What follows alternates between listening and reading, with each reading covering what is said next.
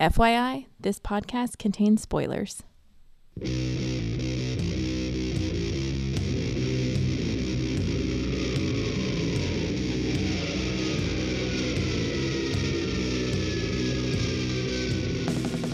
Hey everybody, welcome to the spectacular episode 450 of the podcast that goes Snicked. Snick. Does it hurt? Every time. I, of course, am your host, Jason, and I'm joined once again by the lovely Scalabros, and we are celebrating 450 episodes of the podcast, which is way too many, but here we are. You're very old, Jason. Yeah. I am. Yeah. So, hey guys. So we're each going to give our favorite 450 moments of the podcast, right? Oh, okay, right. I hope you have your list ready. And listeners, strap in, because time will fly. I promise it won't feel long at all. After reading these books, I was like, this is a minimal effort type of podcast. But now I'm like, oh god. Well, we will hallmark the episode with a brand new X-Men number 1. So yeah, anything else we need to catch up on first? I know you guys just put out a new Loki wrap-up episode, so looking forward to hearing that. Yep. And have you all watched Black Widow yet? I have. I don't think Dan has yet. Okay, cool. We might talk about that, but I think Loki really burnt us out on MCU stuff for a minute, so we're going to get back to comic books. Sounds good. So we have a new X-Men launching out of the gala, and then we have a couple other books we'll talk about as well. You guys want to jump right in? Yeah, why not? Let's do it. Such enthusiasm. It's like, yeah, we have to. The sooner we finish, the sooner you can do something else, Dan. Right? I will say congratulations for 450 episodes though, and I apologize in advance that I'm totally low energy for your 450. I feel like I should have we should have done we should have waited for the gala for your 450. I know it didn't quite work out for the timing, but bummer. Yeah, but that's all right. I think X-Men, a new X-Men number 1 is a pretty good thing to I mean, it's a big issue, so it is. Used by page count. Yes. Yeah. So I guess we'll jump right to that. So X-Men number 1, New Kids on the Block. Well, issue 1, Fearless, chapter 1 and 3s. The Dawn of X books, the hallmark of those is the way too many titles. But this, of course, is written by Jerry Dugan, with art by the wonderful Pepe Larraz, colors by the impeccable Marte Gracia, VC's Clayton Cowles on the letters, Tom Mueller on the design, and then Larraz and Gracia have a nice wraparound cover. Front and center on the front side is Scott, Jean, and Laura, looking pretty awesome. And then on the back we have Polaris, I guess, depending on what part of the world you're from, Sunfire, Rogue, and Sync. And they're fighting all kinds of stuff. We got tentacles and velociraptors and giant robots. Yep. Yeah. Some of which are in the comic. After seeing his velociraptors, I'm kind of bummed they were not in the comic at all, but maybe they're saving that for the Jurassic World crossover. Oh, let's not do that. Well, what do y'all think of the cover? I really liked it. Is this the same one as like 3 months ago or something? But I do actually really like it. I think it's quite a fun cover. Yeah. Yeah, very fun. It feels very like here we come, X-Men coming for action. It's kind of like a classic, heroes fighting pose sort of a thing, but the colors make it work, I think. Yeah. I also like that the hatching are in X's. Like the hatch coloring of the shadows are in little X's. Mm-hmm. So tiny all over, so it was nice.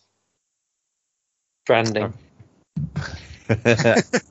Looks good. Yeah. Yep. I think it's pretty nice. And I'm discovering that Pepe Larraz has a yell face, but it's a good yell face, so it's okay. Oh yeah, but several of the characters have a very Pepe Larraz yell face on this cover, but I like it quite a bit. I think like Dan said, the colors make it really work, and yeah, it's just nice posing all around. So, all right, well then we come inside. So we're fresh off of the gala, and one of the things, of course, that happened was the turning Mars into planet Arakko. And so we find out now that there was this kid who was a genius, and he had some trouble. He kind of got Macaulay Culkin or Britney Spears by his parental units, kind of got screwed over, but he kind of eventually broke free, started a new identity, started a new company, and has been doing really well. But he's put all his genius eggs in the basket of space exploration and expansion, and really had his eyes set on Mars. Like he was going to fly his crotch rocket up there to Mars, and take over that thing, and have his fortune just boom.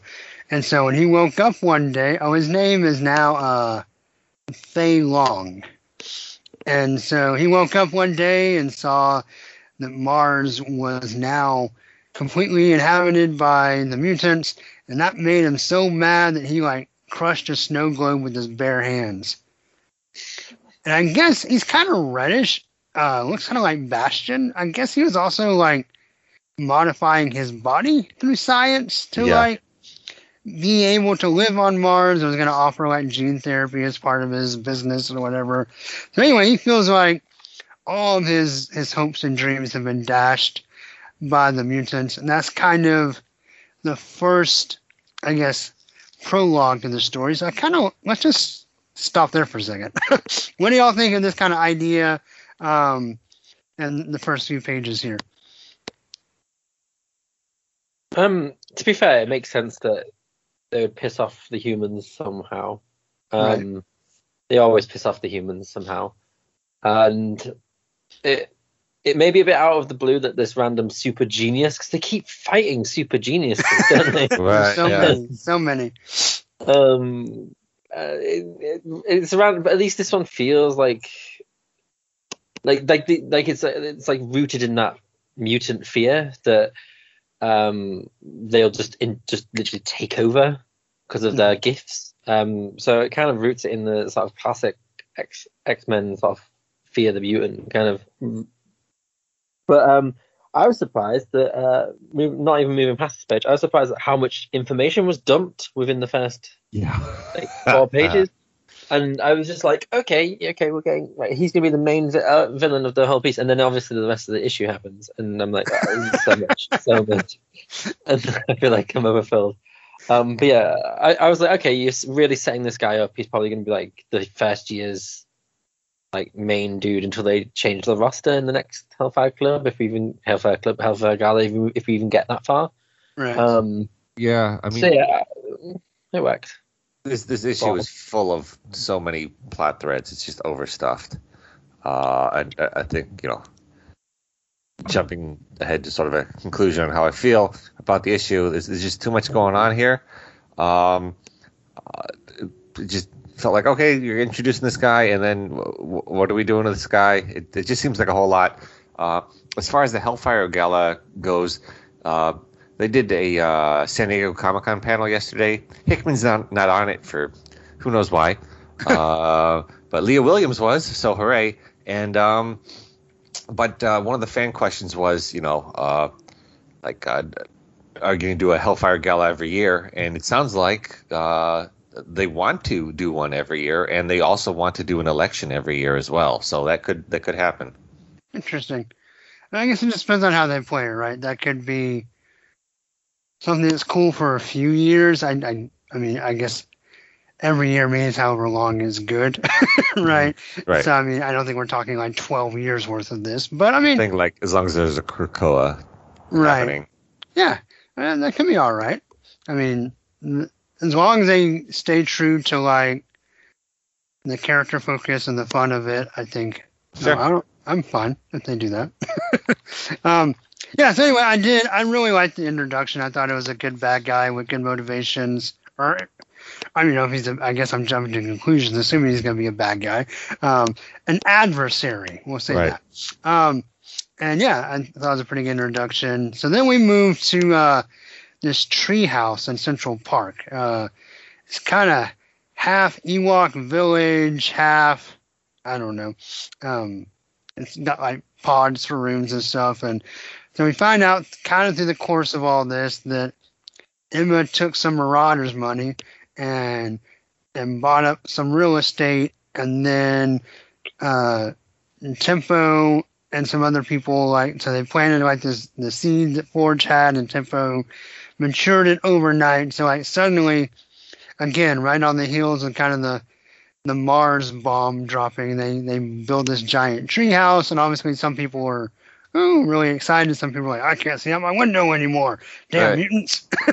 And there's kind of that mix of emotions, and there's a really, I thought, pretty good conversation between Cyclops and Ben Urich, who he's trying to like actually do some journalism, and Cyclops kind of cuts him off and gives him some sound bites of what he wants to be heard, and then kind of like, all right, toodles. But I thought that kind of the stress and the dynamic of like Ben not really getting what he wants, I thought was pretty good writing. What y'all think of this kind of next piece?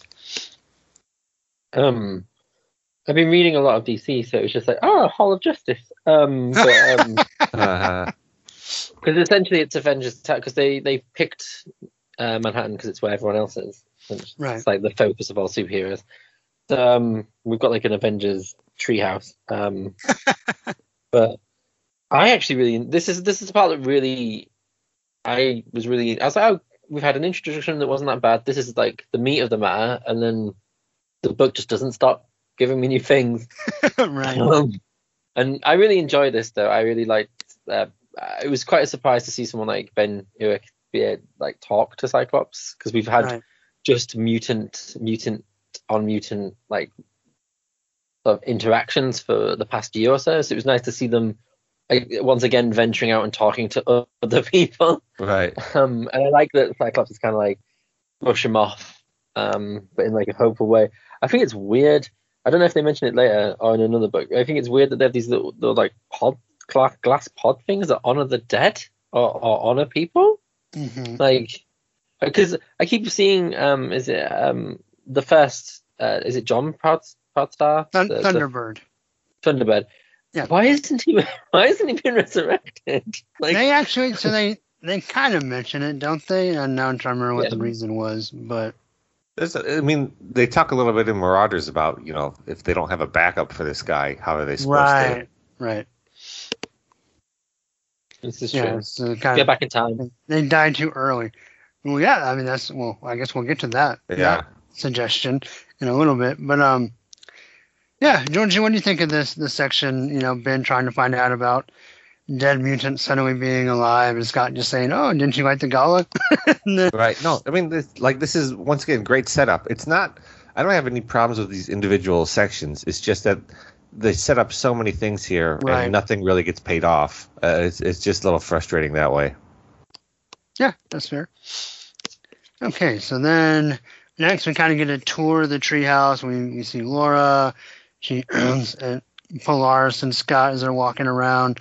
Just kind of give all the little map of the area, and then they get a warning, and there's something falling through the sky on fire. Rogue tries to stop it, and it's a giant purple robot alien, and it shoves Rogue through like 3 buildings back towards the treehouse. So if they were worried about the windows before, they're going to really be worried about the windows now.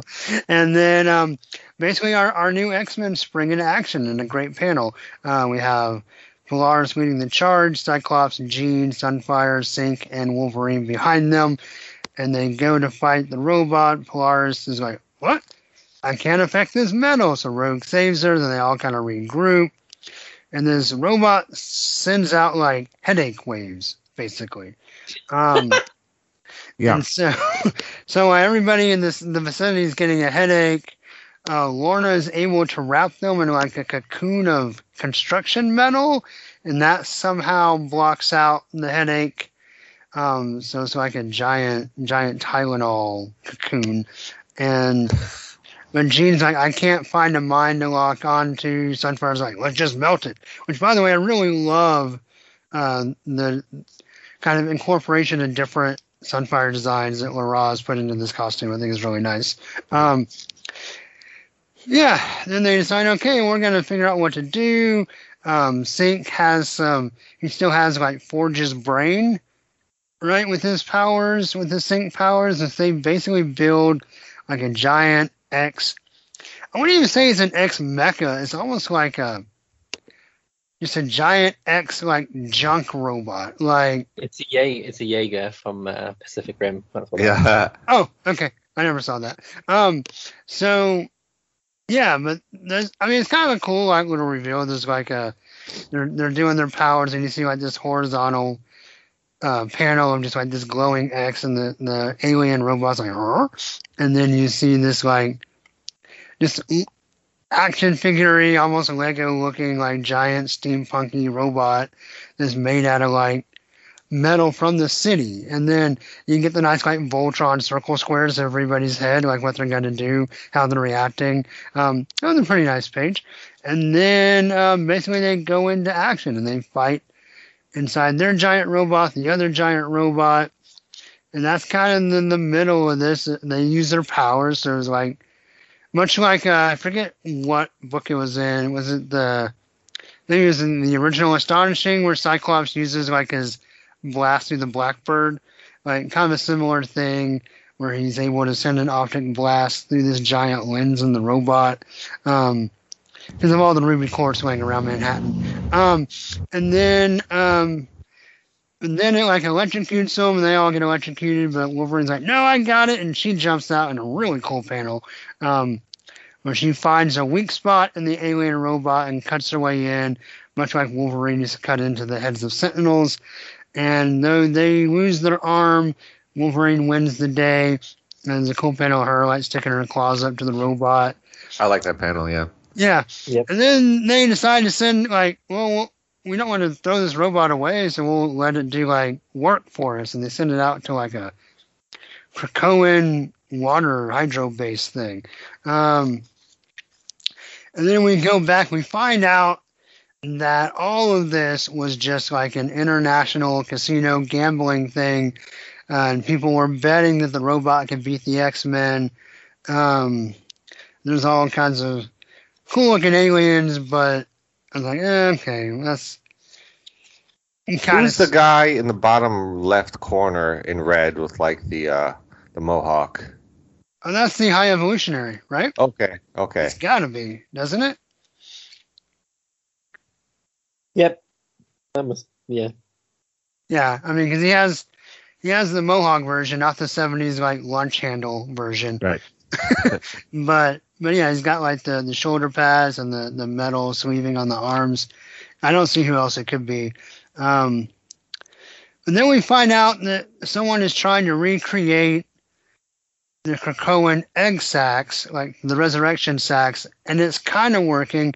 And it's this Fei Long guy, and he's turned his research. Well, I guess they don't explicitly say that, do they? I'm assuming. Maybe I'm assuming incorrectly. But someone is trying to recreate the resurrection protocols using, just normal human science, but they are also have an agenda looking at all these mutants that have died and that have verified deaths and are back alive, and that's where we end.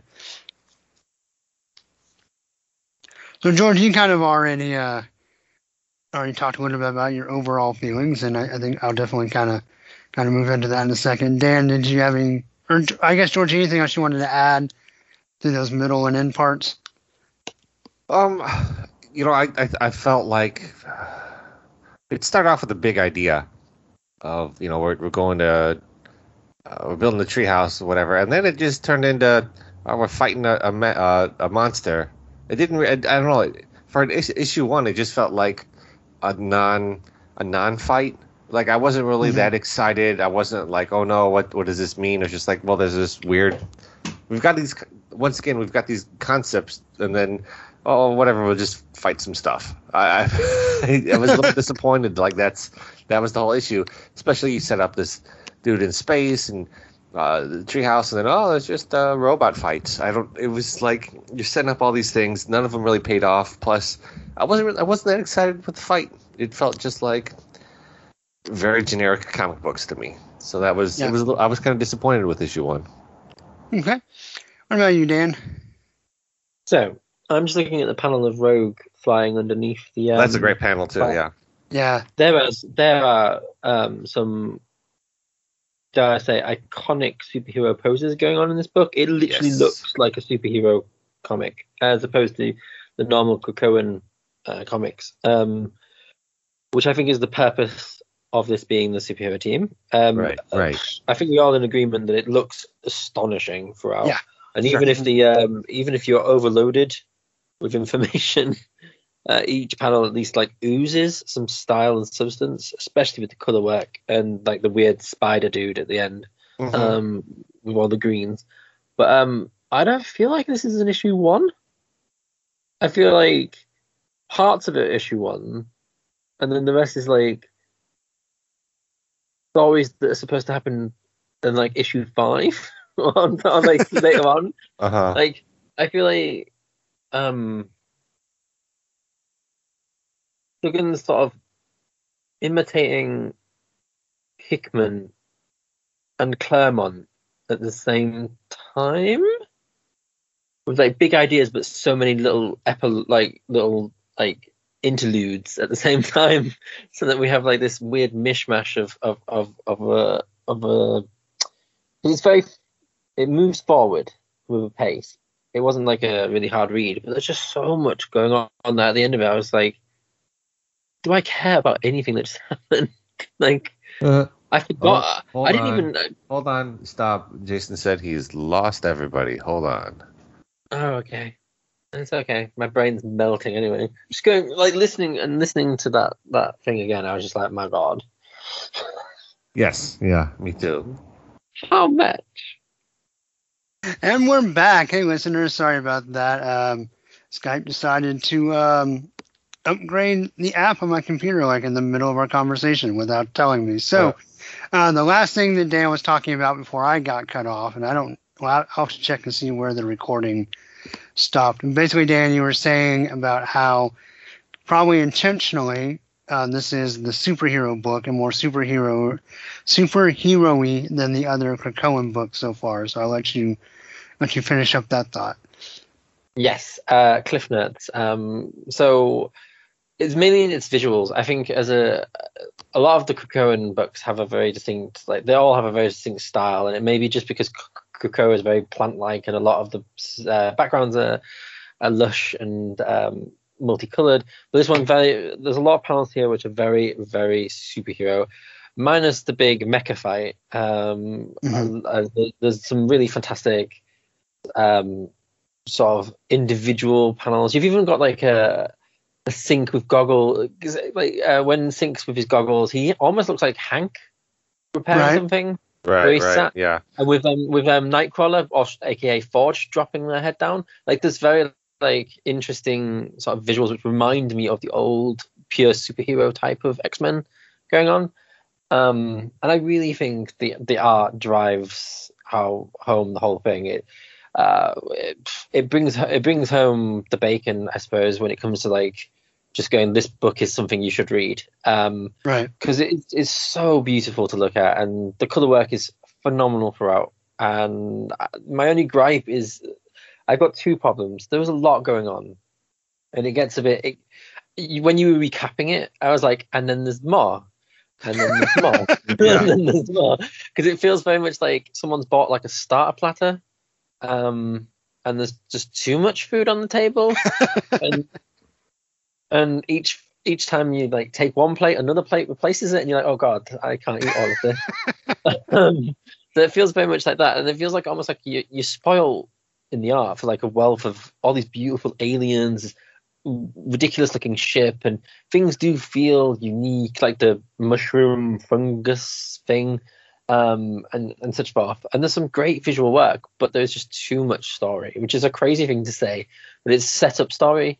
Whereas I feel like what this book really probably should have focused on is team building. And it's very personable. The first two instances, the first two segments are very personable until it's like the alarms go off and everyone goes Voltron. Like, did Sunfire even have like more than 2 lines? Did he even have 2 lines? It was, there were. And it worries me that Wolverine is being possibly Duggan might write her more like Logan than Laura, but we'll see. Obviously, she's got hardly anything visually. She's got loads to do, but she says pretty much nothing. Right.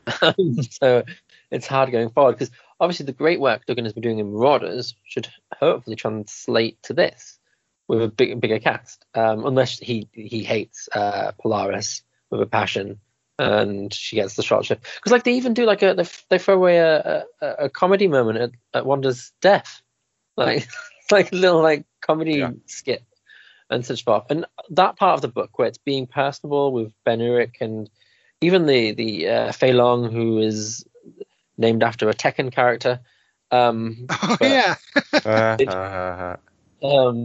Like I only remember because he's my favorite Tekken character. One of anyway. But those bits are really good. And the fight's just like popcorny sort of things you'd see in like a Transformers film.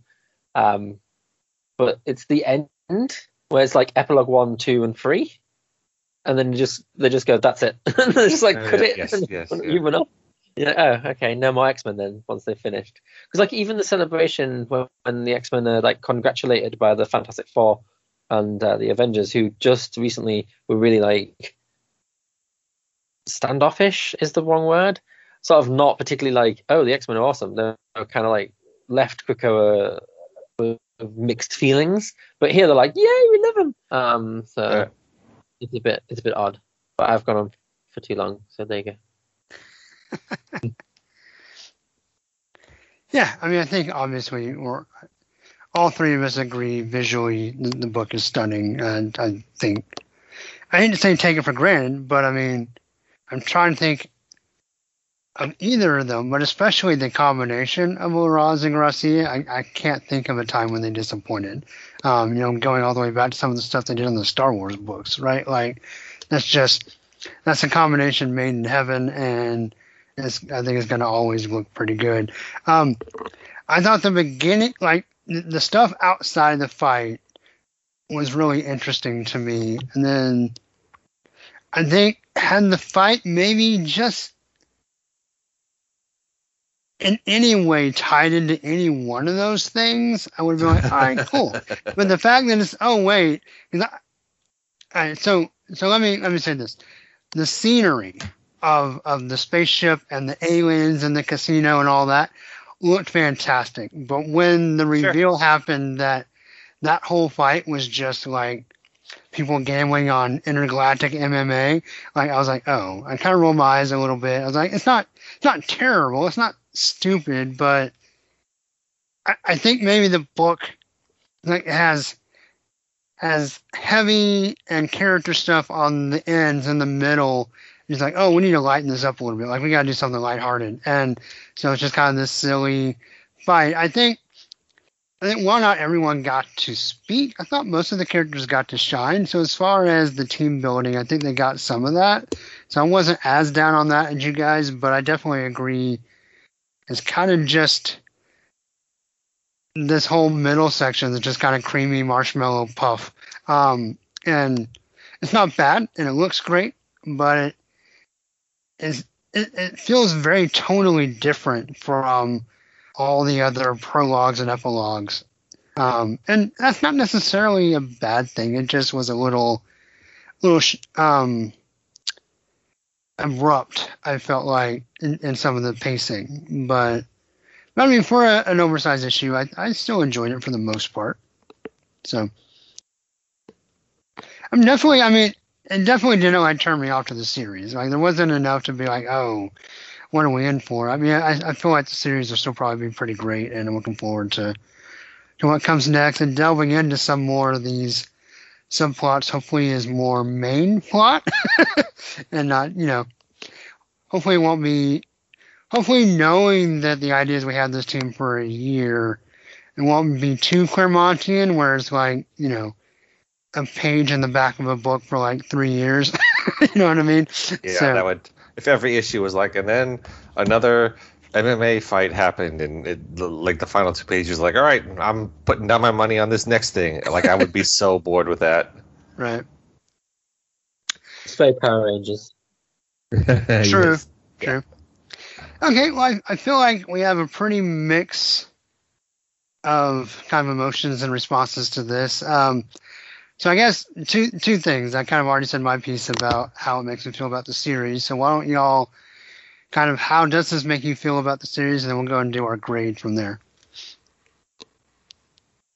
So, I don't know if I have the confidence it'll look good. I just don't know if it'll play. I don't know if it'll. It's a bit wobbly for me. Okay. Yeah, I mean, the art will be great if the team sticks around. I don't know. It didn't inspire me. Like, I was, the first X-Men books back, they're going to, the team's form is they're going to be a focus, a purpose. Not really. I just felt like I was being shook from one side to another without any real reason for it. All right. Well, let's see how. Sometimes we're very different, and then our scores aren't that different. So let's see. Right. Let's see where we all shook out in the end. So with the total package, Dan, where were you on X-Men number 1? I think I'm at number 4. Out of 4. I think it feels like a 4 to me. Okay. Yeah, I'm also like a low 4. I was tempted to go 3, but I think the artwork, and even though it's not like really focused, it's not like it's still written well. It was just too much happening there. So it's a low 4, mostly for the visuals. Okay. And I think I enjoyed it more than y'all, but I'm also at a very high 4. I was almost to that 5 range, and maybe I want to say 5 just to be different, but it's really a high 4. So I mean, it was definitely enjoyable. A beauty to look at. I could have used a little more meat in the middle, but I think it also depends, because some people are so excited about the X robot that that's all that mattered. I saw plenty of that, and there's nothing wrong with that. But it didn't quite. That in and of itself was not enough for me to kind of latch on to, personally. But yeah, a really high 4, almost 5, for X-Men number 1. Cool. But 1 second. So you're saying that the X robot was the main, like, for me, I was like, I'd rather see them use their powers together. Yeah. I know they did technically, but I was like, they did just like terraform a whole planet with their powers, but instead of fighting this monster with their powers, they built the thing out of metal. It was kind of interesting. Yeah.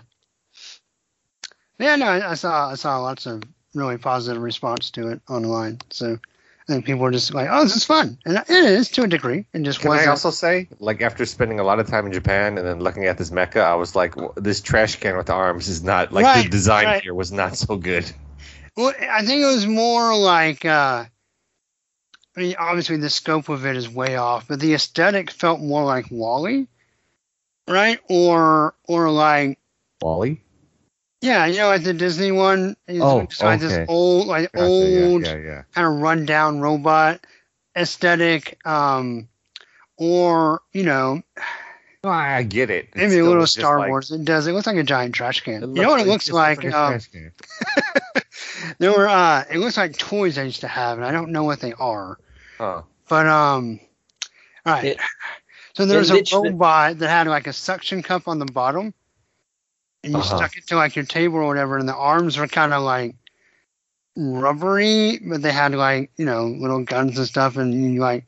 I remember what they're called, but they're like these cylindrical robots that like stuck in the suction cup, and then you can like fight them and stuff. So if anyone remembers what those are called, I feel like we're stuck talking about this design. And I'll send you guys a picture of one of the Jaegers from Pacific Rim because it literally looks the same. Awesome. So, almost the same. Very good. All right. Well, yeah. Let's not get stuck. So let's move on to Way of X number 4. Way of X. Yeah. Airs and Graces, issue number 4. With when my tablet decides to load it up with all of the creative details. But, so written by Cy Spurrier, artist is Bob Quinn, co-artist is Hava Tartaglia, VC's Clayton Cowles is the letterer, Tom Mueller is design, and Giuseppe Camacoli and Marty Gracia are the cover artist. And the cover is just curtain between father and son with ominous eyes in the background. That's the cover. How do you feel about the cover? It's simple, but I really like it. I don't know. I'm a Camacoli fan anyway, but I like the way Nightcrawler looks, and it is very simple, but it works for me. What about you, Georgie? It's okay. I'm not really a Camacoli fan. I don't know if they're in water or like sludge. I don't know what's going on there. I mean, like concept-wise, I get it, but like it was fine. All right. I love the eyes in the background. But the rest of it's no. It works. Anyway, on Mars, Lost. That's her name, isn't it? These days. Lost is recanting a story which clearly is about herself, and Fabian Cortez may or may not have murdered her parents. And Legion's like, your law, Nightcrawler. And Nightcrawler does the usual Krakoan spiel of, it happened beforehand. It's fine. Also, while they're on Mars and deciding what to do, Dust comes in for a special guest appearance to just prove how awesome she is. Because the Omegas may have terraformed Mars, but they hadn't thought of the consequences. And so Dust is there to stop these massive sand waves, which are caused by the moons of Mars. And she sort of absorbs herself into it, and then she tells them that the Arakoans are fine with the sand because they love getting sliced by sand. They all sound a bit masochistic. And so Nightcrawler goes off to Faye to sort of talk to Fabian, and is greeted to Gorgon going crazy because Fabian's upped his telepathy, which I didn't even know he had that as a power. I didn't either. Right. I just thought it was stone eyes, but obviously maybe that his resurrection since going into Otherworld has given him more juice. But yeah, Fabian's being an absolute arsehole as usual. He's upped his telepathy, and everyone's scared of Gorgon, and sort of Fabian's just being his smarmy self. And I'll do this storyline first because much like X-Men, this one has multiple elements. Kurt decides to do some slapstick comedy and teleport into ice cream to make everyone laugh, which then makes Gorgon happy, and then he punches Fabian and takes Fabian to his worst nightmare, which was a conversation. Well, it's also like making Gorgon happy means his telepathy is making everyone else happy, right? Yeah, he's sort of feeding off their laughter, so it's sort of right. So he's a feedback loop. So yeah, he's no longer going to murder everyone and turn them all to stone. But yeah, it's quite a simple. It's nice. I think we'll get into that anyway. Over in Krakoa, in the only bar on the entire island. Man, I would open millions of places to drink, not just one. The island's huge. There's every little inlet would have I'd make a franchise. No money, obviously, because Krakoa seems to have no economy outside of what they sell. But yes, everything's red because it's one of those. I think it's a red light, blue light, yellow light party in this lagoon, and Daddy and son having a nice little chat, but everyone around them is getting more anxious, which then leaves them opened to a certain 90s headache. And yeah, well, he just erupts in all of its onslaught glory. And then we find out that during the course of the conversation, Legion tells him that Zorn and Zorn. I don't know if you would pronounce them differently, with only one letter difference, are there to just to nuke anything that goes wrong, and they nuke everyone in the bar.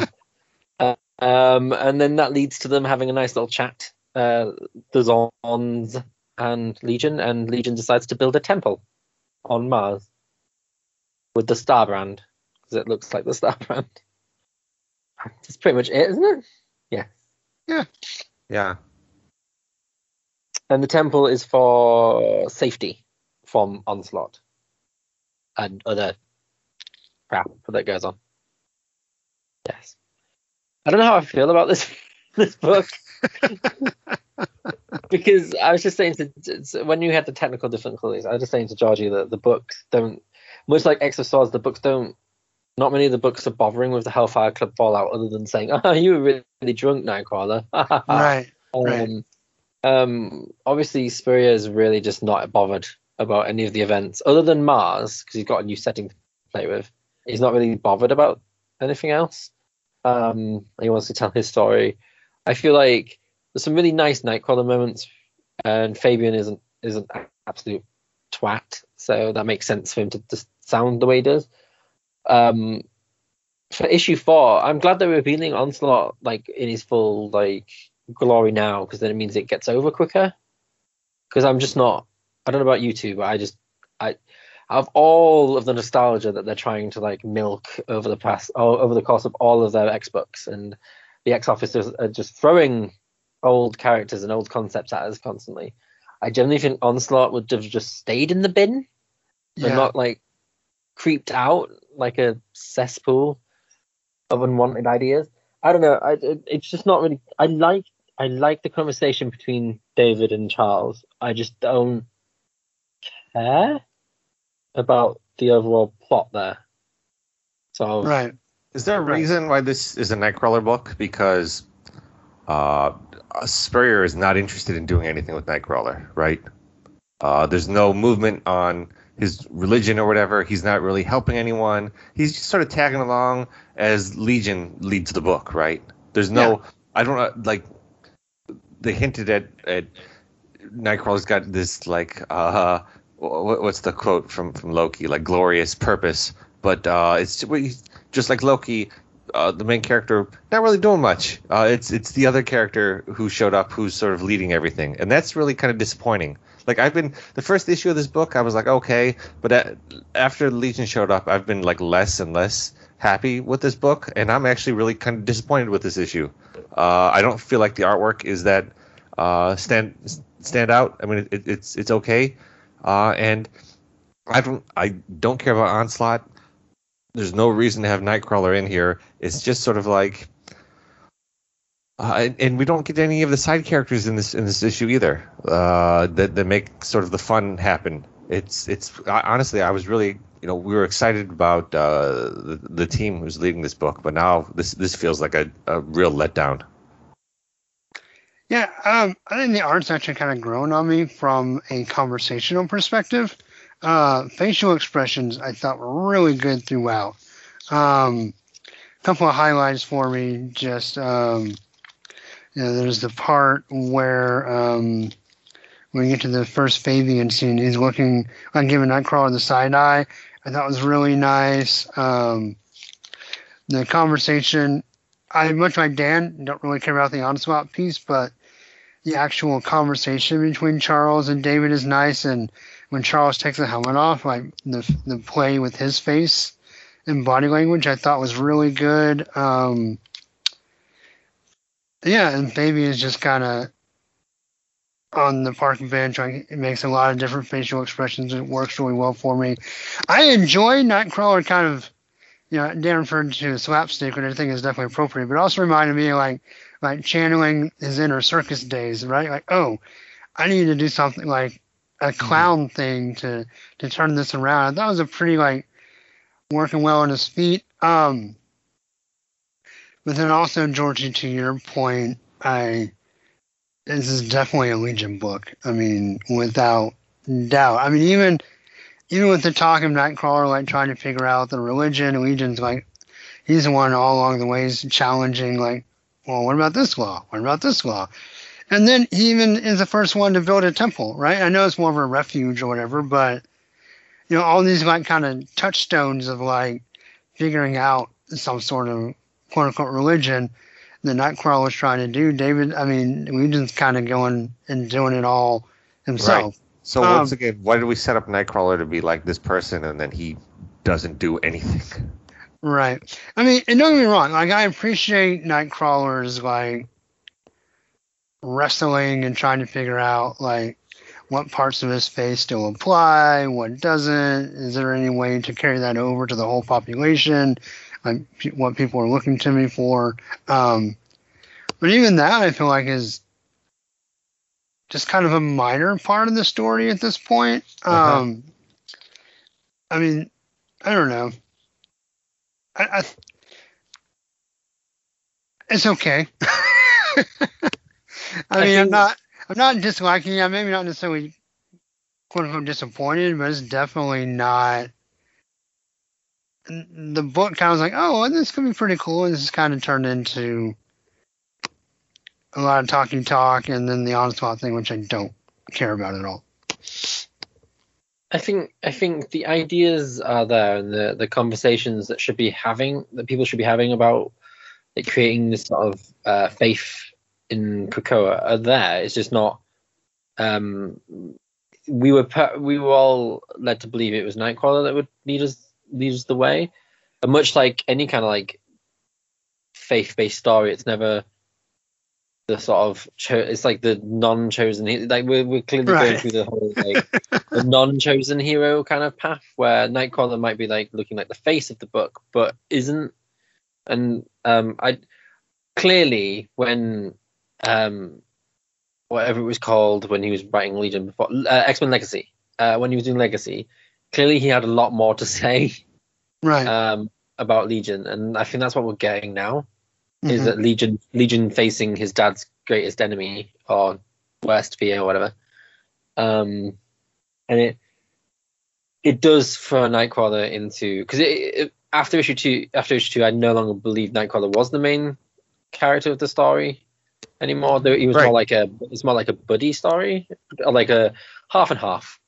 Like, you're gonna give Nightcrawler half? I wouldn't even give him half. Right. I don't know, because go ahead. Try. I'd give him half because he gets to give it. It's kind of like those weird parallels in kids TV, where Nightcrawler gets to go do the Sesame Street thing, where Legion gets to go do the darker thing, I suppose. It's like each issue has had Nightcrawler basically do like a drugs are bad. Oh no, drugs aren't bad. Brothels are bad. Oh no, brothels are okay. Laughter is the best form of medicine. Like I feel like he's like telling kids like what, like he's got like all these things being challenged for him, and he's having to deal with them on a day-to-day basis. And it's not really, it's not about planning. It's sort of about, like Jason said, he's kind of finding it on his feet.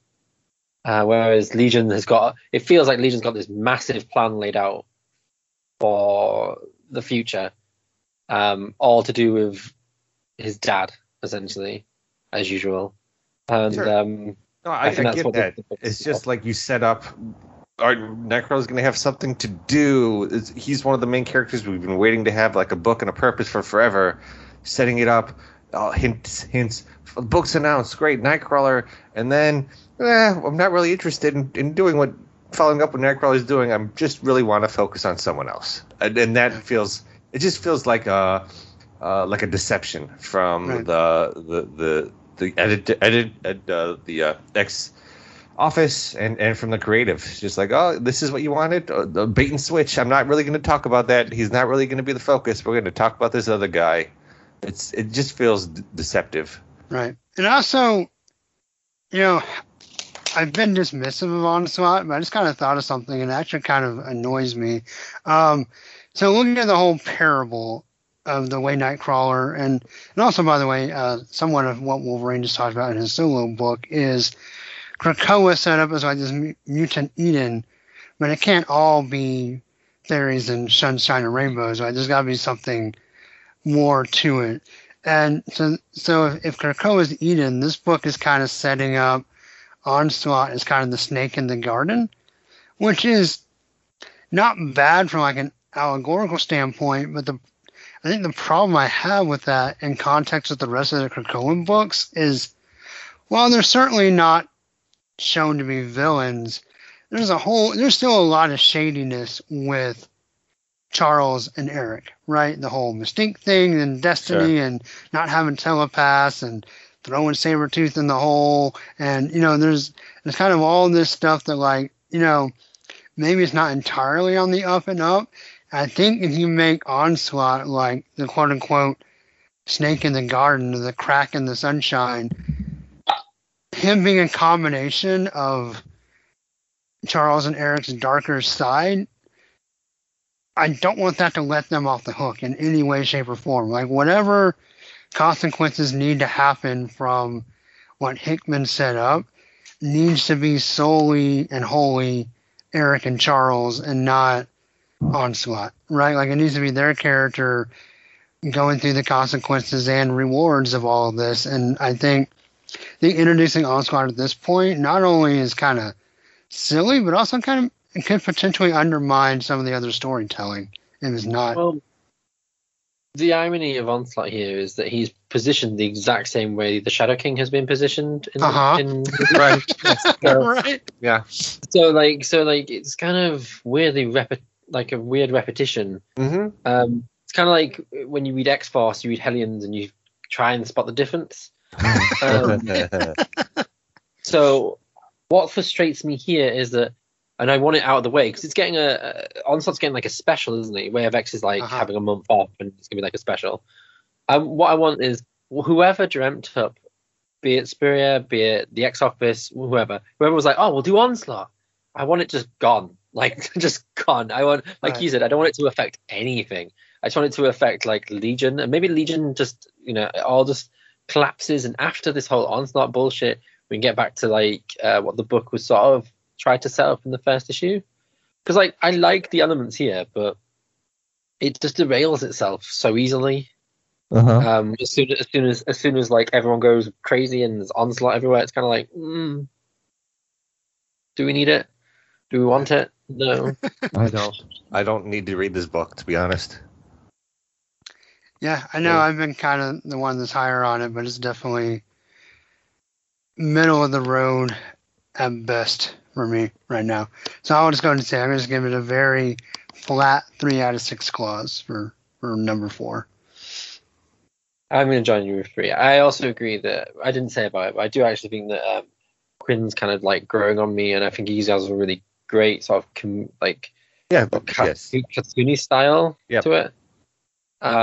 It feels kind of like an indie book that hasn't got much funding. Does that make sense? Yeah. Right. Not to like, that's not to like be offensive, but it falls into like an indie book category for me. So it's got nice sensibilities, but yeah, definitely just a 3. Yeah, his art is fun in the comedic sense, but I don't know, it just doesn't grab me. I'm going to give this book a 2. I don't think it's a bad book that is worthy of a 2, but it just really, it's pulled the rug out for me so much that I don't really care about the book anymore. Like, if you can insult the trust of the reader, I feel like that's what this book has done so much, and I don't. Plus, you bring the Onslaught, like, I don't care. Like, even if was it written good, was the art good? Yeah, maybe, but like, you've been so deceitful. Like, I don't feel like I deserve to give you any good grades. So that's it's a review, like a vengeful 2. Okay, a 2 out of spite. That's all right. We can have spite on here. No problem. Well, Georgie, let's let you go ahead and take us then into Marauders 22. To see if that picks us up or what. Okay, 1 second. Marauders 22. Backwards foot. Ugh. We'll get to that. Sorry. What? Sorry, I was flipping through the book to like. All right, well, let's just get to it right now. So the scene where Emma's pulling on her legging and she has one legging off. Her right foot is on her left leg. Okay, well, I will. All right. Yeah. Anyway, sorry. Go ahead, Georgie. That was the onslaught to my coverage of this book. So writer Jerry Duggan, artist Matteo Lally and Klaus Janson, colors by Rain Barreto, letters VC's Corey Pettit, design Tom Muller, with a cover by Russell Dodderman and Matthew Wilson. And on the cover, we've got Emma, and we've got this person whose name I've already forgotten. Sorry? Lords? Yeah, Lords. Yeah. As Emma has taken the chess piece and tilted it over like the king has lost, and they're looking sexy, looking down at the Black King here. I don't know. I mean, the characters look fine. There's nothing really that amazing or inspiring about this cover for me. It is literally a rehash of, is it issue 3? Yeah. Or 4? One of it's those. the same. It's the same cover. It's just that we've got the new girl, or the old girl, I suppose. Right. And instead of Sebastian, I believe, stood there before. Mhm. But Great. Nice. All right then. Whatever. It was a cover. So this book, hopefully I can blow through really quickly. The news talks about the guy who wants to go to space, and they hinted what else could have happened at the Hellfire Club. Then we have hungover Emma dealing with the day after the party, talking to her cuckoos who have found someone in trouble on the beach. She has a talk with Sebastian, and she's like, I gotta give him some details. Meanwhile, the cuckoos try to help this girl who had a bad daddy. We cut back to after the meeting, and White Queen's like, look, Sebastian, I gotta tell you something. And then we switch to some really painful artist, and it's back in like the 80s. And there was a Hellfire Gala, and one of the Hellfire members, what's her name? Something Lords, Lord something. I don't care. It doesn't matter. And it's not because she's a woman. It's just because this story doesn't really matter. She's been abused by Sebastian, and Emma's like, all right, I'll help you. And they help to fake her death when the Sentinel attacks. And Sebastian wants her to come back, and Emma's like, well, she's never died, and this is the last we're going to speak of it. The end. End of the book.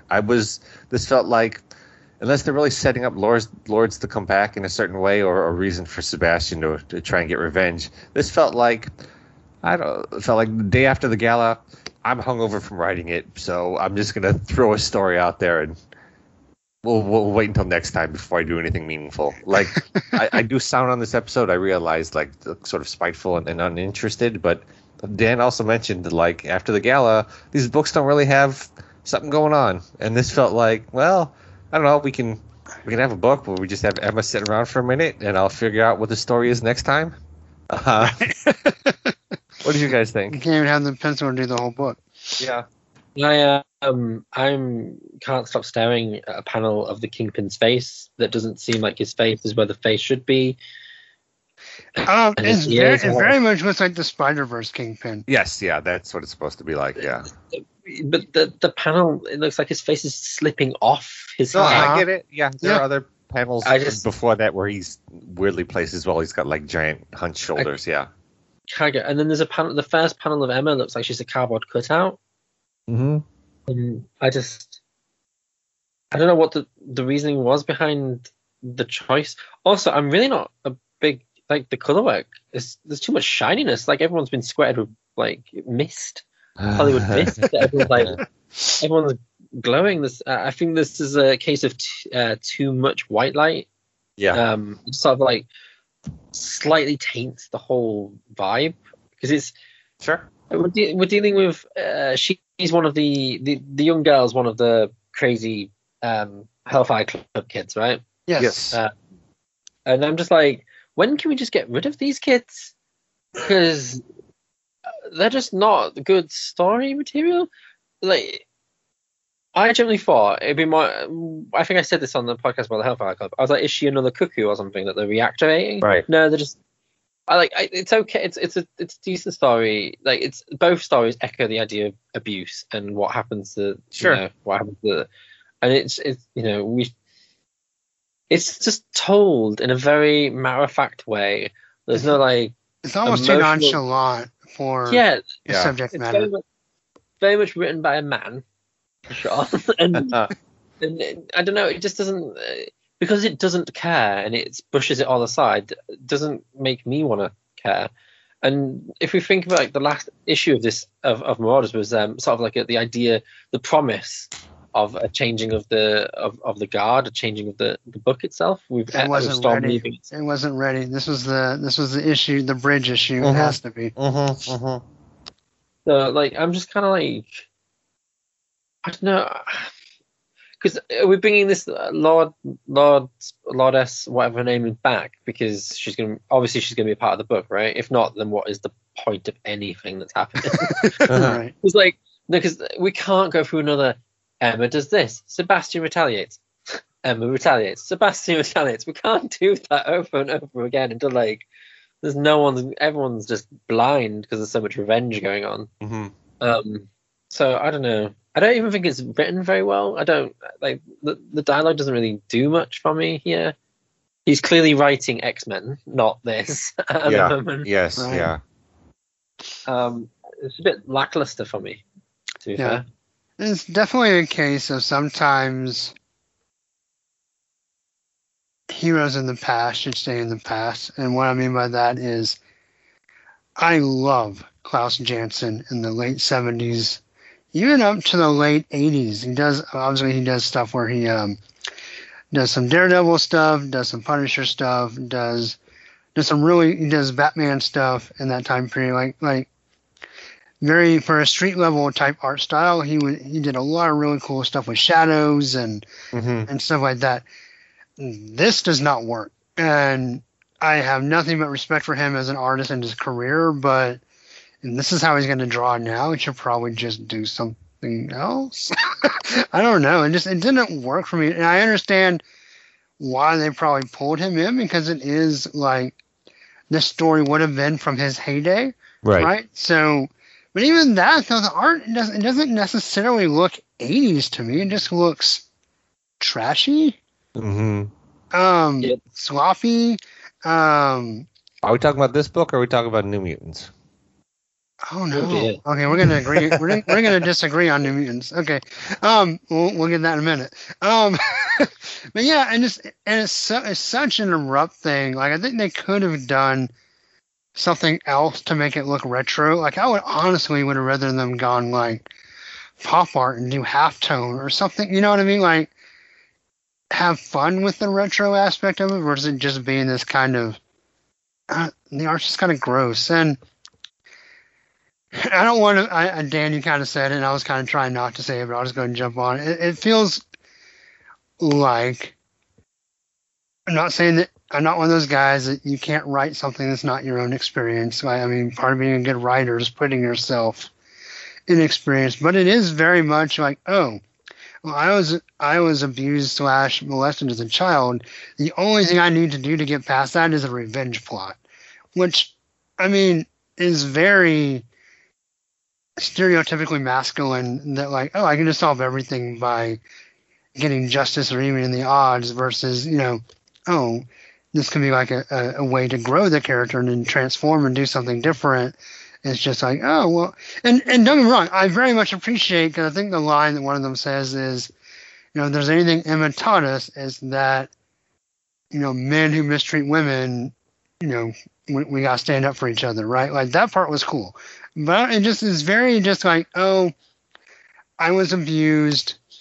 And now I remember it. You guys made me remember it. You thought you were helping me. It actually turned out to be really, really painful. So here's what we're gonna do. We're gonna go kill your dad. You're like, all right.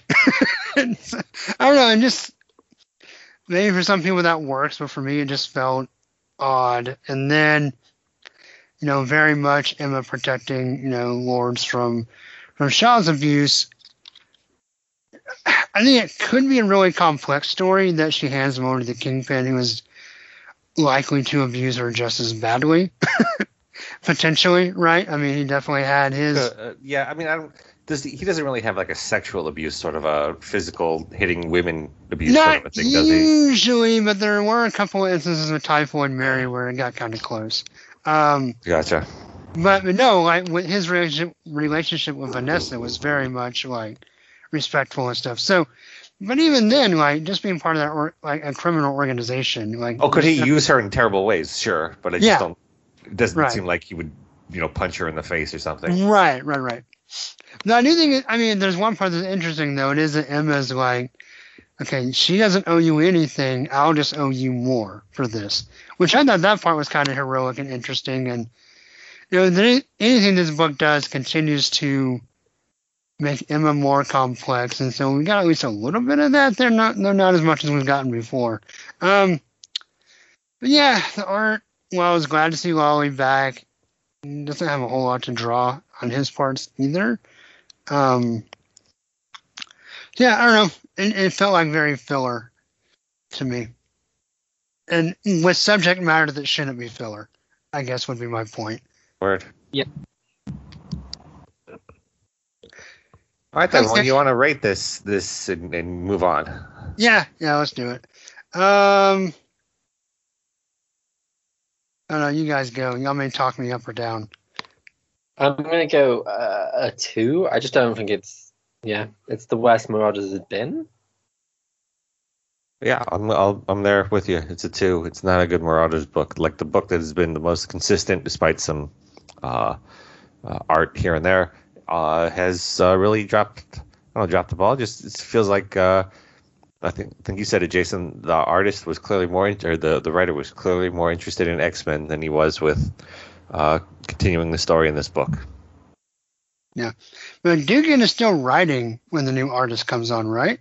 Or is it a writer change too? Yeah. So we'll see. It definitely feels like a misstep to me. I will go ahead. I was on the fence between a 2 and a 3. I'll go down there with you guys. I think I can easily say, and I'm trying to recap the previous issues. Probably my least favorite of the series. So, yeah. And to get to 22 issues before I say that's probably not. For an overall volume, it's pretty good, but this one just didn't work for me, and it could have. Like I'm very much in favor of let the abusers get their comeuppance, but this wasn't even really that either. So it kind of misfired in a lot of different ways for me.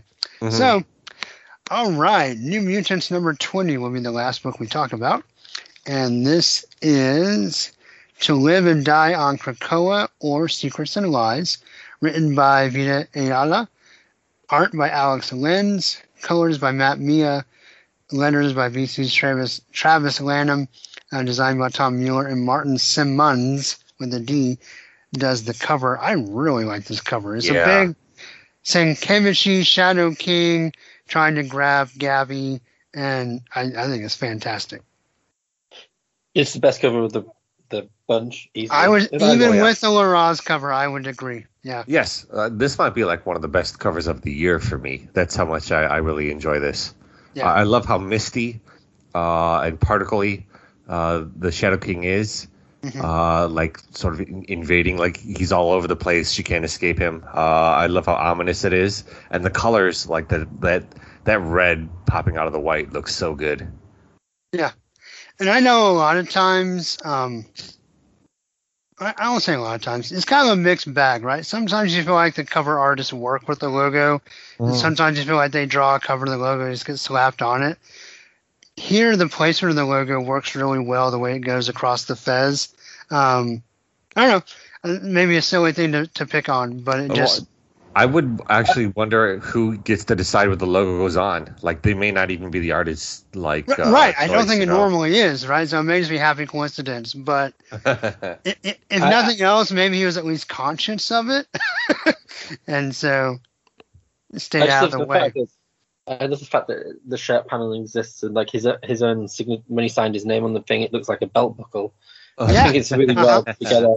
And the fact it looks like not only does it look like she's being completely consumed, there's the definite like puppet strings, and the fact it's like an arrow, almost like an arrow going up as well. There's so many like design elements. It is definitely one of the best covers of the year, for sure. Yeah, really great. All right, so inside this one, I'm don't remember exactly how we got from the bushes to wherever this platform is, but basically the New Mutant kids have found Gabby's body, and they're very distraught, even though they just fought with her. Obviously, the trauma changes, and if anything makes them regret the fight they had.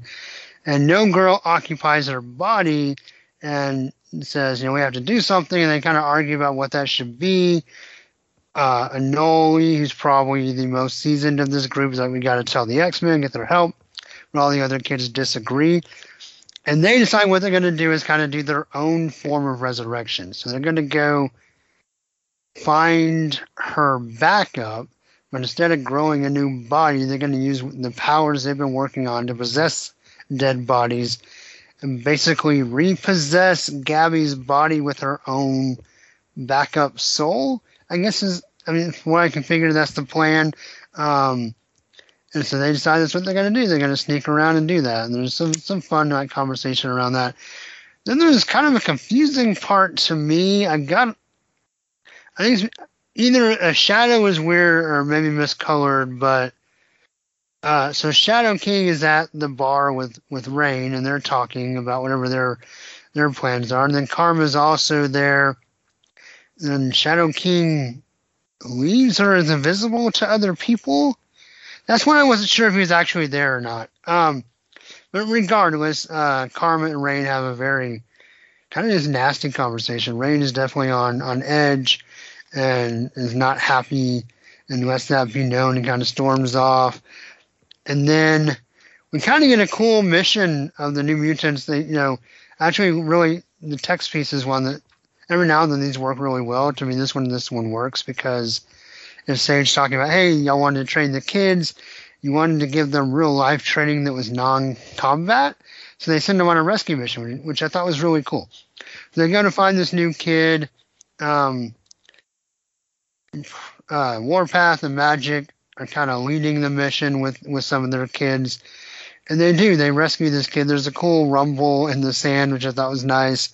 And so the idea is they're trying to rescue, and the town immediately turns on them, not because they're mutants, not because they're mad at the kid, but because they're afraid they're going to take the kid to Krakoa without consulting them. Like their thought was, the mutants or X-Men or whatever showed up, they're going to take my baby and just take her away to Mutant Island, and I'll never see her again. And they're like, no, we want to help her here at her home with her family. And so Warpath actually is the one who kind of gets a good read on the situation first, which I thought was really cool, because I like when he actually has stuff to do. And so he turns the daughter over and is like, hey, here's what we'll do. You over here, you plant a seed, we'll put a gate here. We can send people to help her here, right? Like almost like remote learning, right? Like we'll send some teachers and some other mutants to help her learn to control her powers at her house. We're in the pandemic. All my kids did virtual learning last year. I'm getting ready to go back to school, but kind of a virtual power learning, right? And then in the meantime, the gate, she can pass through whenever she wants. Also, by the way, if you give us advance warning, if she wants to bring her mom or whoever, they can come with her, right? We can give them the flower or whatever we need. They don't get into the specifics here, but assuming that would work out. And so I thought it's really nice touching moment where he kind of really de-escalates the situation and thinks on his feet, comes up with good solutions, knows that she makes the kid feel very welcome to either stay here or come to Krakoa to visit whenever she wants. And also the idea, because there's kind of been a little bit of, at least when you read X-Men in the other books, like in their guest appearances right now, it's kind of like, well, if you don't want to come to Krakoa or help Krakoa, then we can't do anything with you. And here James is very much like, no, I mean, if you don't want to come, you can kind of come and go, but if you don't come, we'll send help to you, which is just, I don't know, just really tugged on my heart a little bit. But then we get to a weird scene where, okay, so when No Girl possesses people, does she get their memories? I have no idea. Okay, so they run into Doc, and Gabby bites his head off, or No Girl via Gabby bites his head off, but in very specific ways of like, right, So not only the way that Gabby wouldn't act, which is weird, the Doc is just kind of like, well, that was mean. Like, he should have known something was up and not just kind of blown it off. So that part was kind of weird for me. But yeah, very specifically, like, oh, you only love me when I'm around, or you don't care what happens. Like, you're too busy chasing tail or whatever. Like, I kind of maybe it doesn't make sense for her to know that, but I really liked it because the way that he's acted towards her has not been supportive, right? And if you look at how his interest in the book that shall not be named, all he really cares about is getting in bed with Aurora. So like this made a lot of sense to me. Like I was on her side when she was saying this, even if maybe no girl wouldn't have those memories. Yeah, no, and I don't think necessarily that it's all wrong. It just is very out of character for Gabby, and even if no girl was using like her experience to say I'm a little more bitter, so I'm going to focus on maybe the negative aspects that Gabby is feeling but hasn't said. I don't even think it's necessarily a bad conversation. I think the fact that the Doc is just like, oh, well, that sucks, you're mean. You're right, yeah. and then just goes about his day, right? Like, I guess I had that coming. And I mean, that part's kind of okay because it's reflexive for Doc and actually takes some like look at himself and maybe I should do this a little better. And just as far as the plot for them getting by him and him not stopping them, it seems like a weird way to get there because I feel like maybe the opposite should have really happened. But anyway, that's just maybe a nitpicking, I guess. But so they do get to the egg place and they get busted, so they go in the back door. But then they find not Tempo but Tempus, and end up no girl takes her over so they can try to do the resurrection and get the backup. But then Rain shows up and is very angry, and then we have an ending with Karma talking to Danny, saying, we need to talk about Rain, and that's the end. George, you made a comment you didn't like this artist. I'm actually enjoying it.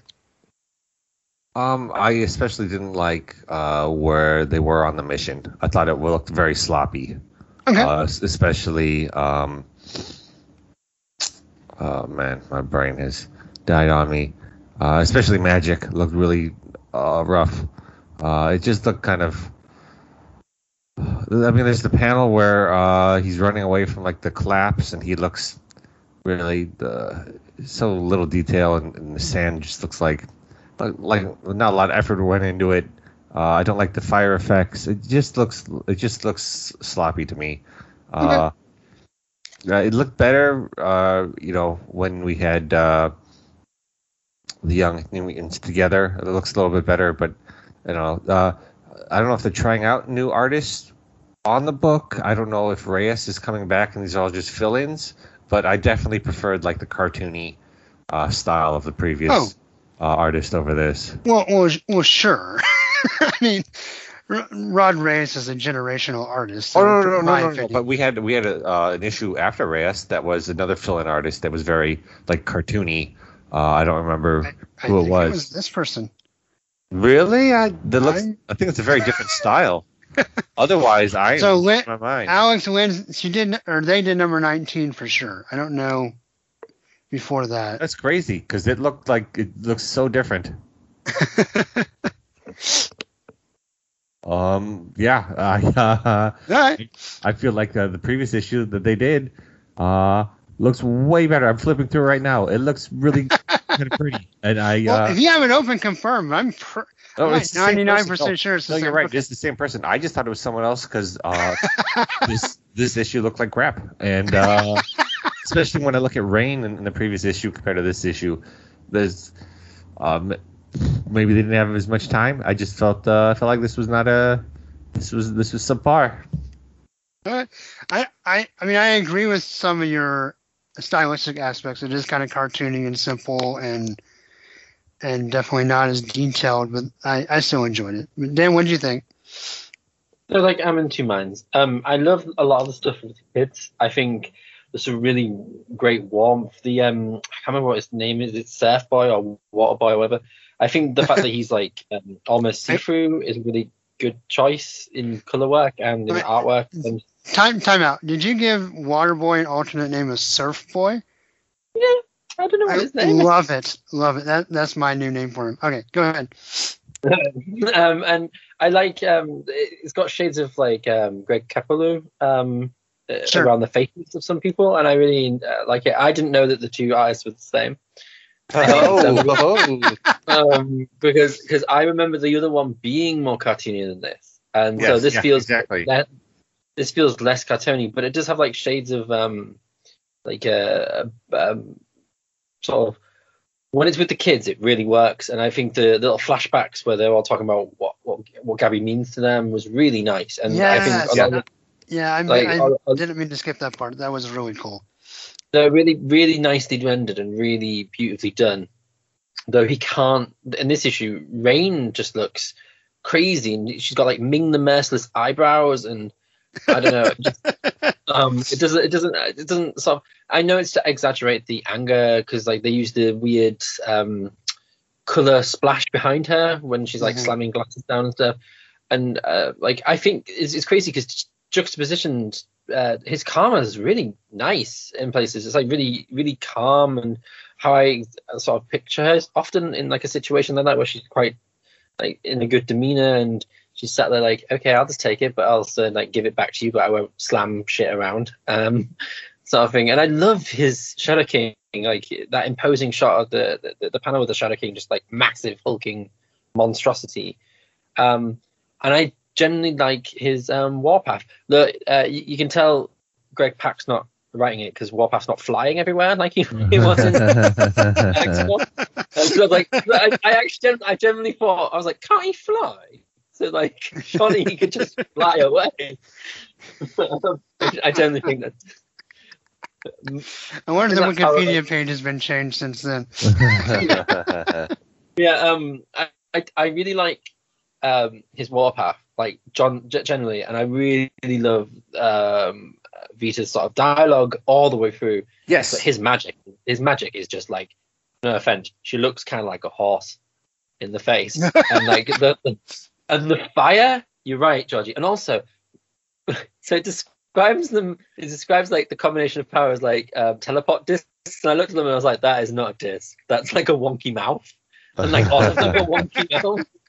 There's like there are points where there's I think the mother has a shorter arm on one side than the other. I don't know if that's intentional or just a slight perspective differencing, but there are moments where I don't think it's very good. But I think when it works with the kids, it really works. Like he really does the what's her name, the reality warper, like really great looking like interpretation of that character. And I do want to point out one thing because I was reading something recently.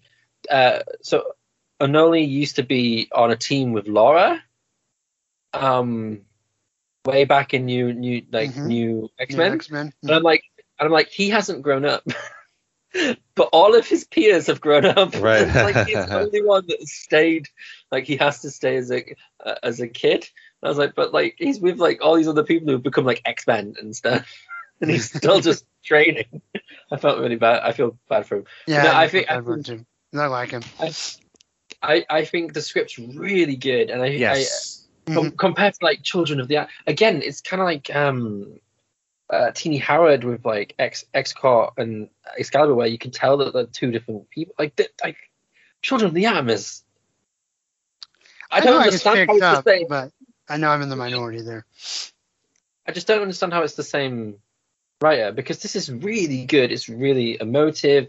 Character's got great depth. The threads, the plates that she's, because I did say that she might be spinning too many plates, much like X-Men is now, but like she's managing to bring it all sort of together into one pure. I was gonna say perfect timeline. I've been watching too much Loki. One storyline which really works, and I agree with Dagan. Like, wouldn't have been like, oh, okay. I feel like there'd be something more there, but at the same time, he's just proven what she's just said.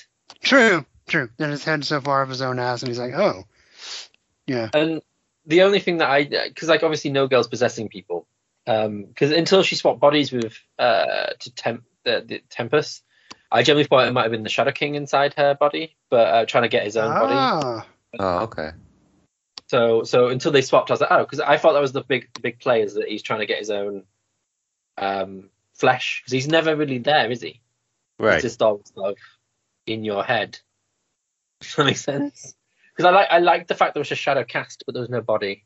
That's kind of like creepy Shadow King sort of stuff going on. Because that shadow is smiling, I think, if I remember correctly, if I look back at it. But anyway, I really enjoyed it, to be honest. Yeah, I enjoyed it more than the rest of them.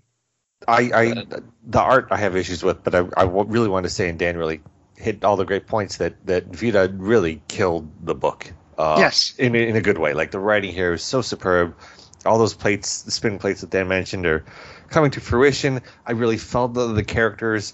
All the young kids have their own unique voices, and you can feel like the love they have for each other. Like, I really love the writing of this book. I just felt like what Vita did was unfortunately saddled with like some subpar artwork, especially in the field work section of the book. I was so disappointed because I'm like, I love the characters, I love the way this is written. I wish there was some better art happening here.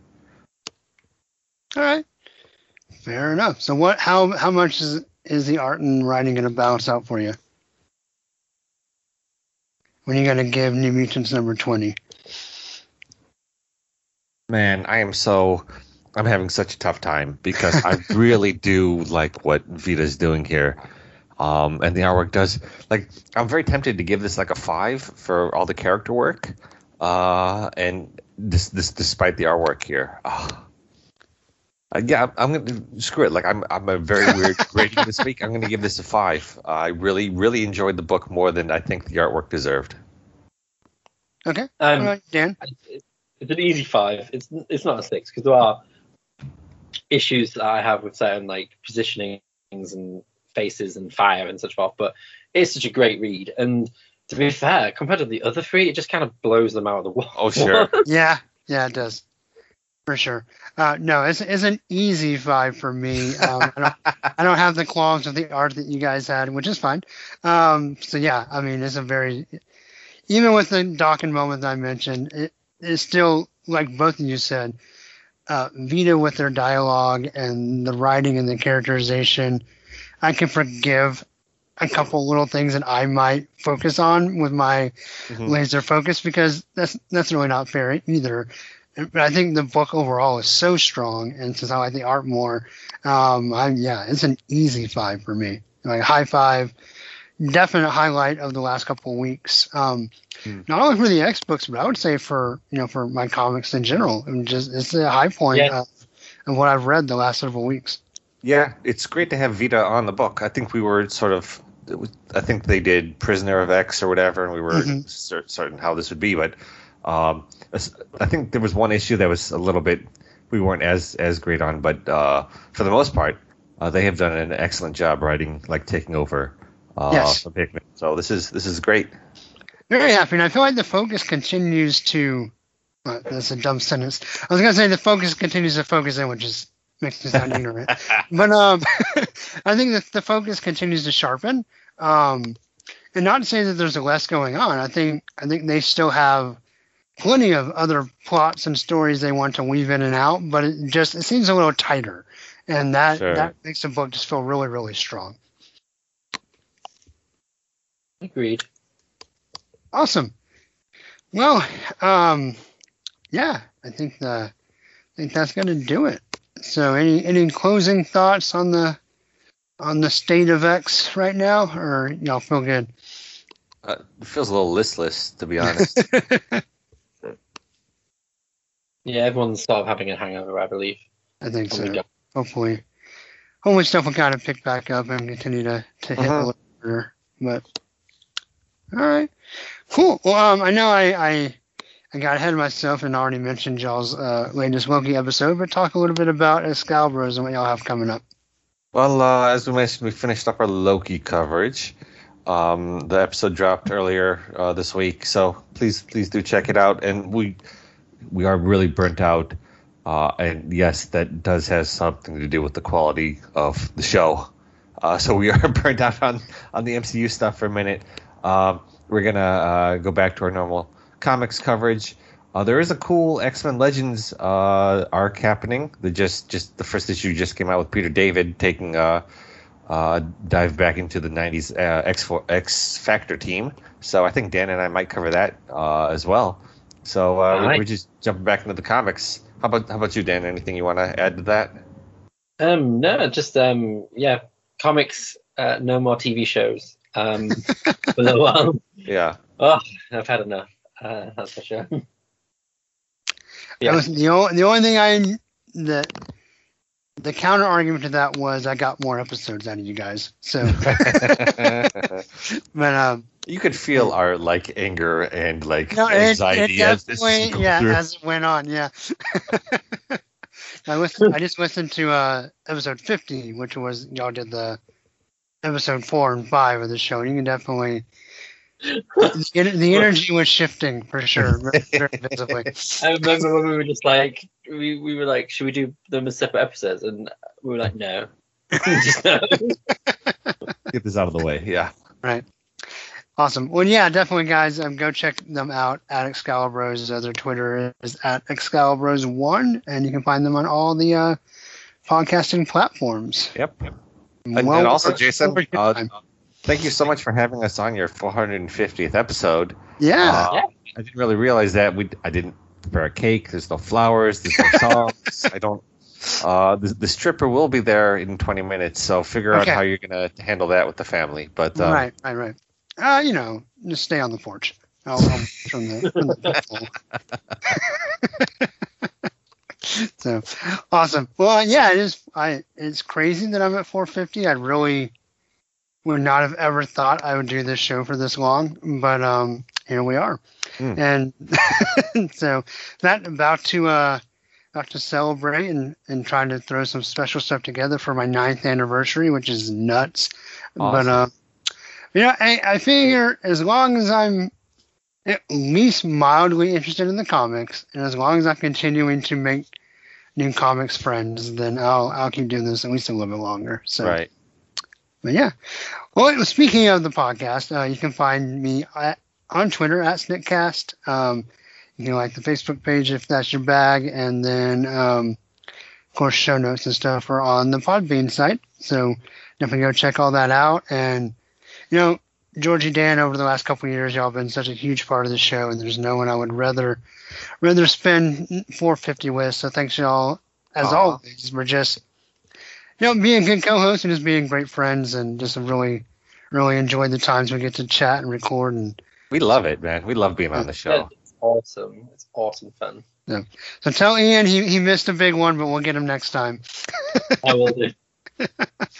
All right. Well, everyone out there, guys, please stay safe, stay well. I know we're getting back to the end of the summer here, and different people, different situations of the pandemic, a lot of changes coming up for a lot of people. So just navigate those waters the best you can, stay safe, and just be kind and love each other. And we'll all talk again soon. So until next time, hugs and snicks, everyone. Bye-bye. Bye. And snack.